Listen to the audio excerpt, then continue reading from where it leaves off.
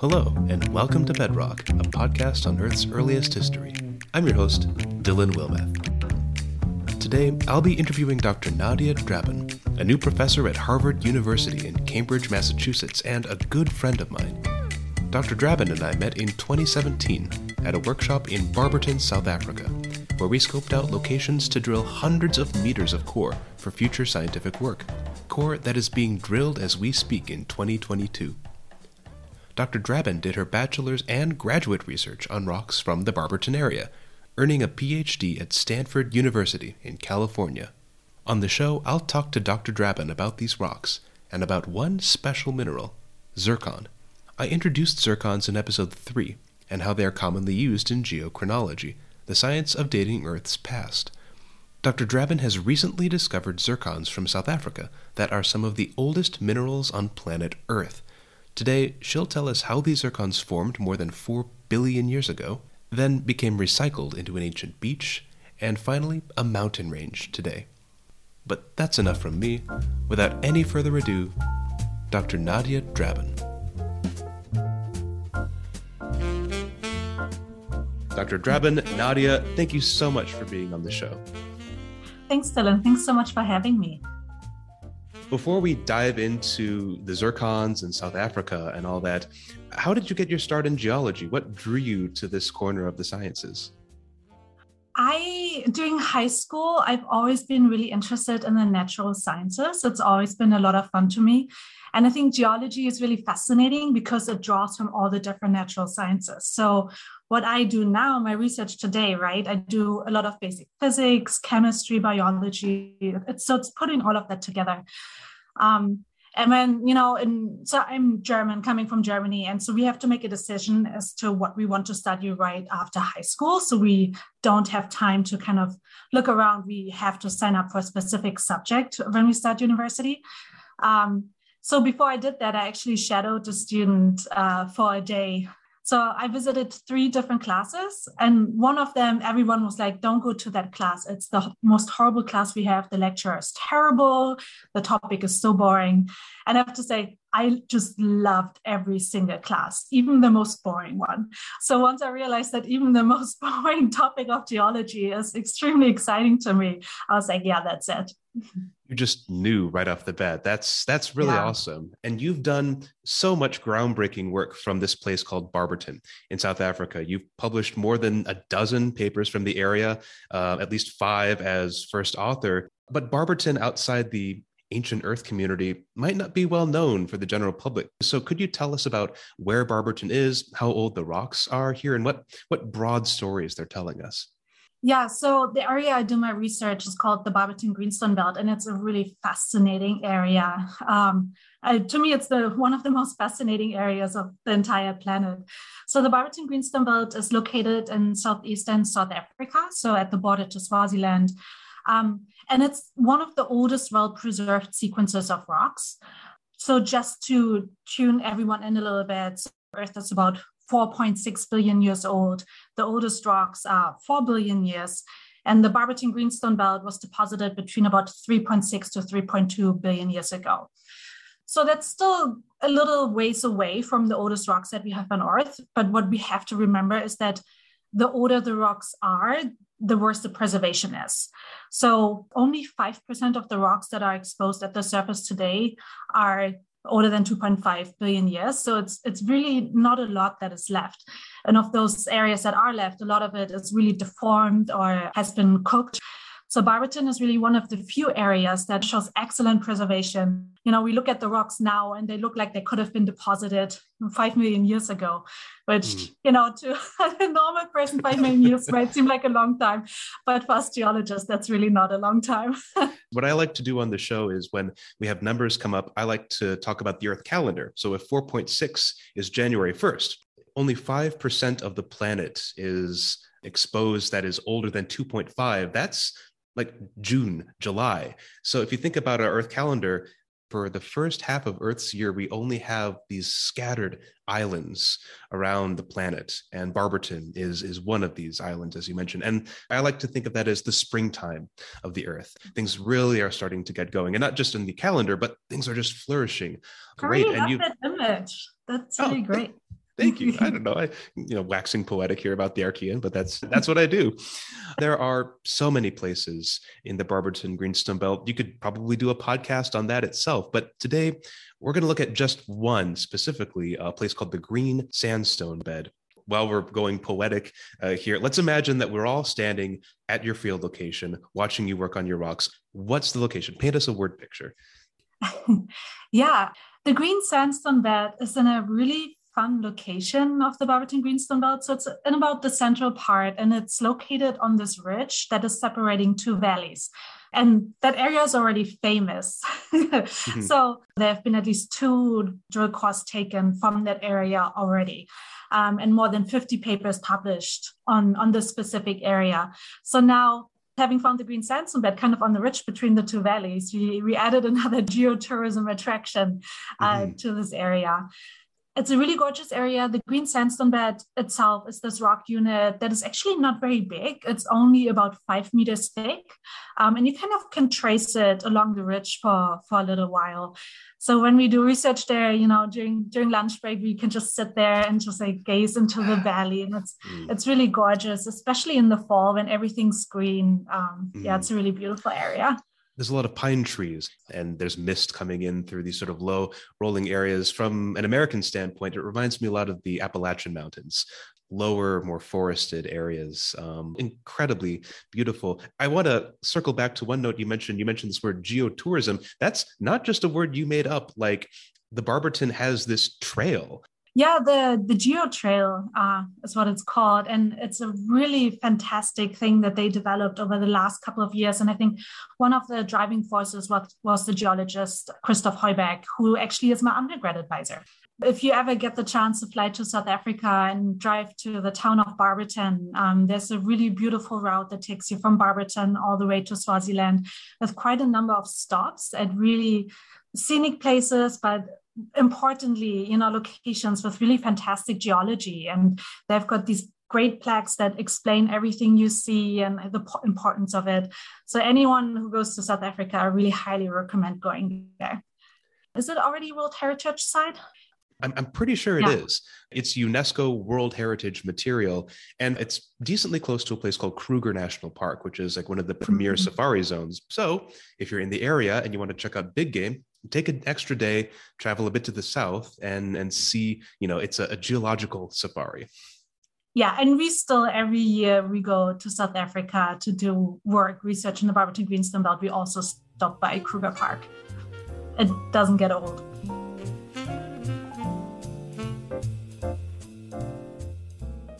There's a lot of different interesting minerals in the Barberton area, but we're just going to focus on zircon today. If you want more information about zircon, I would recommend listening to episode 3, where we really talk about how this is used in geochronology. But for new listeners, what is zircon, and why is it one of the most important minerals in geology?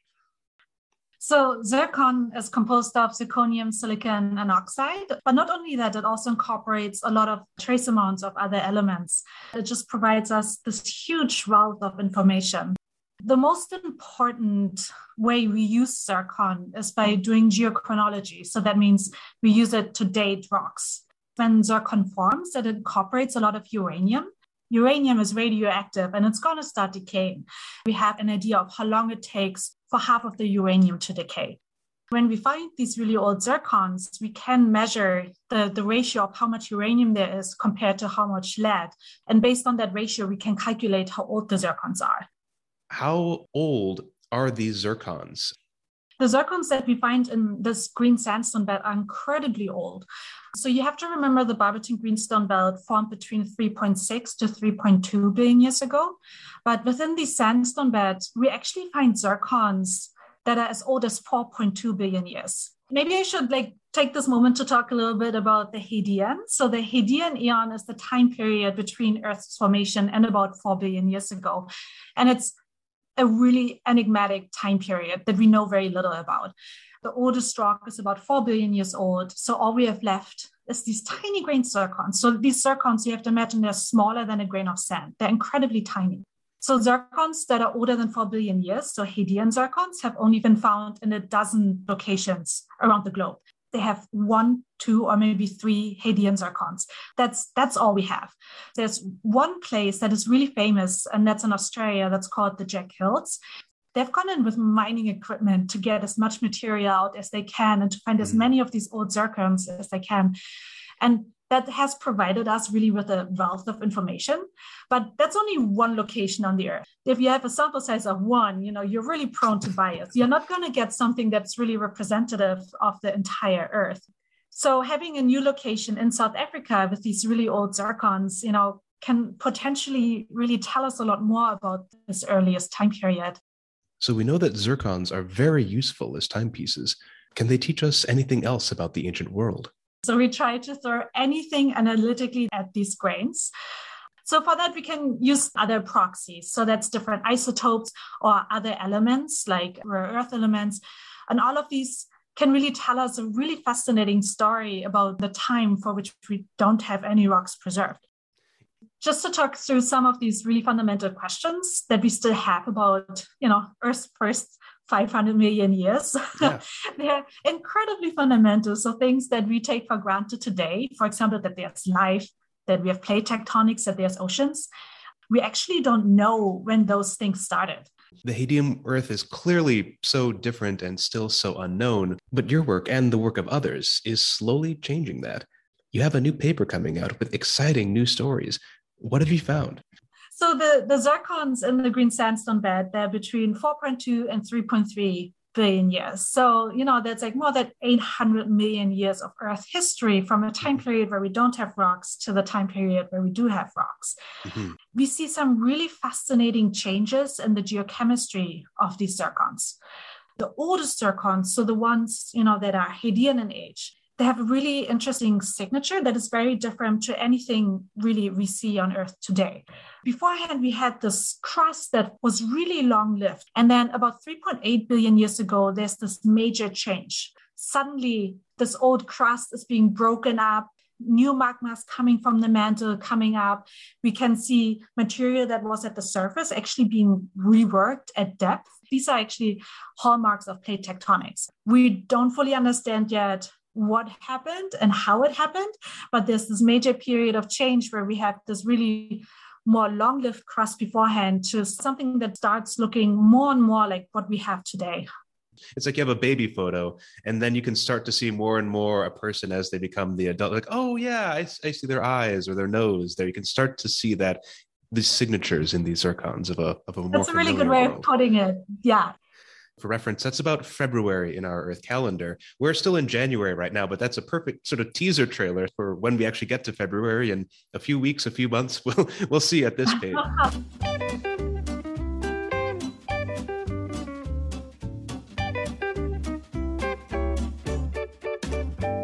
A listener might be thinking, well, wait a minute. So the zircons are 4 billion years old, or even earlier.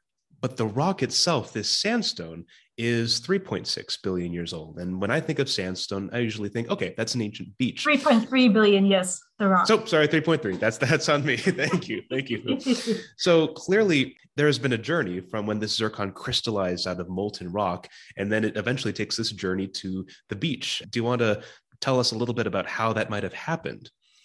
Yeah, sure. So I'm an early Earth geologist, but my heart really is with sedimentary rocks. Mm-hmm. So sandstones, mudstones, things like that.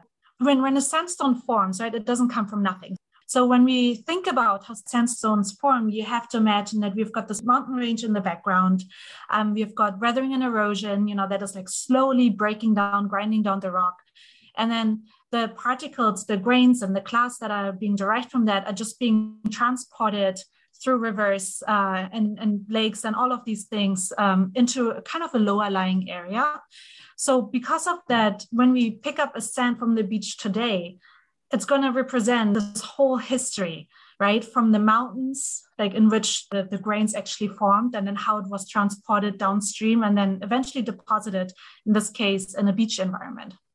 So you've got this chemical story you told us about this world that's still so alien to us, but there's a second story, the physical story of how you pluck that zircon from this cooled rock and you eventually transport it through rivers into this beach environment. So really, this zircon is telling us about a billion years of Earth history. So again, you can see why geologists get very excited about zircons. They tell us so much.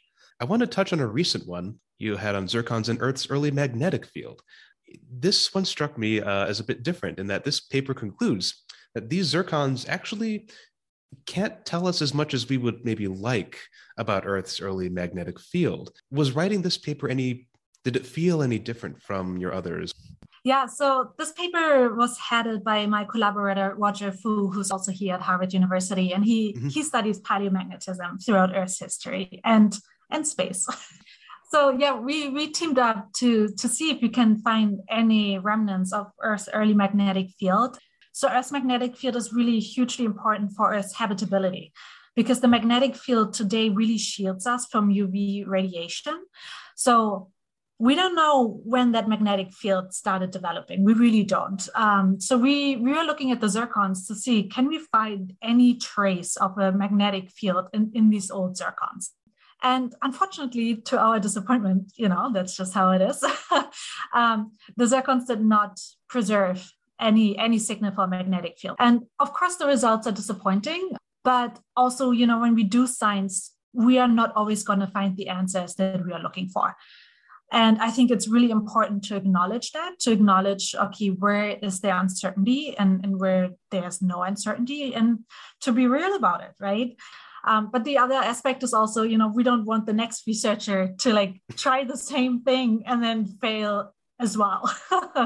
I'm very certain that we will find more Hadean zircon locations, and then hopefully the preservation is better where we might find traces for magnetic field. Oh, well, fingers crossed that happens. Yeah. And if that does, dear listeners, you'll be the first to know. We'll have Nadja back to talk about that.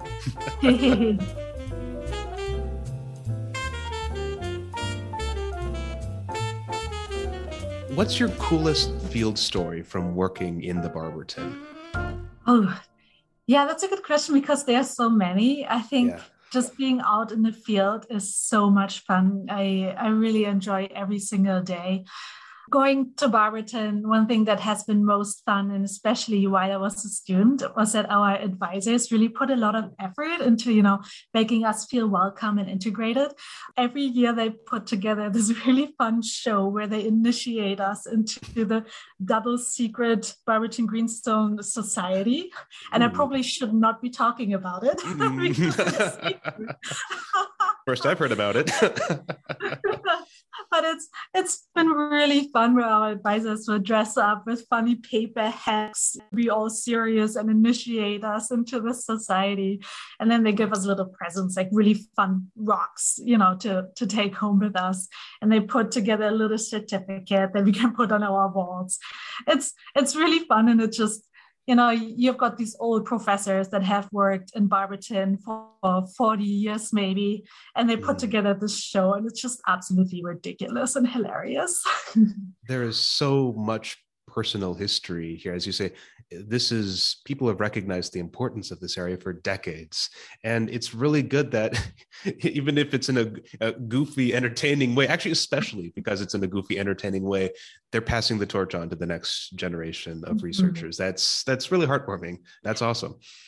Yeah, it's so great. And it's being in the field together, with a group of people, it just really bonds you together so much. It's really fantastic. And that's one of the things that makes me so glad that I'm a geologist, because we get to have that, right? We get to go into the field every year for a couple of weeks and really get to know each other, and the rocks, of course. Of course. Yeah, those two, I guess. No, it's one of my favorite parts of the job. I completely agree. What's something not geology related, not rock related, that brightens your day? I think in the past I would have said probably, hopping on my bike and going biking, or, going hiking, playing music. I've played the flute for, oh my gosh, like over 20 years now. I didn't know that. Wow. Yeah, for a really long time.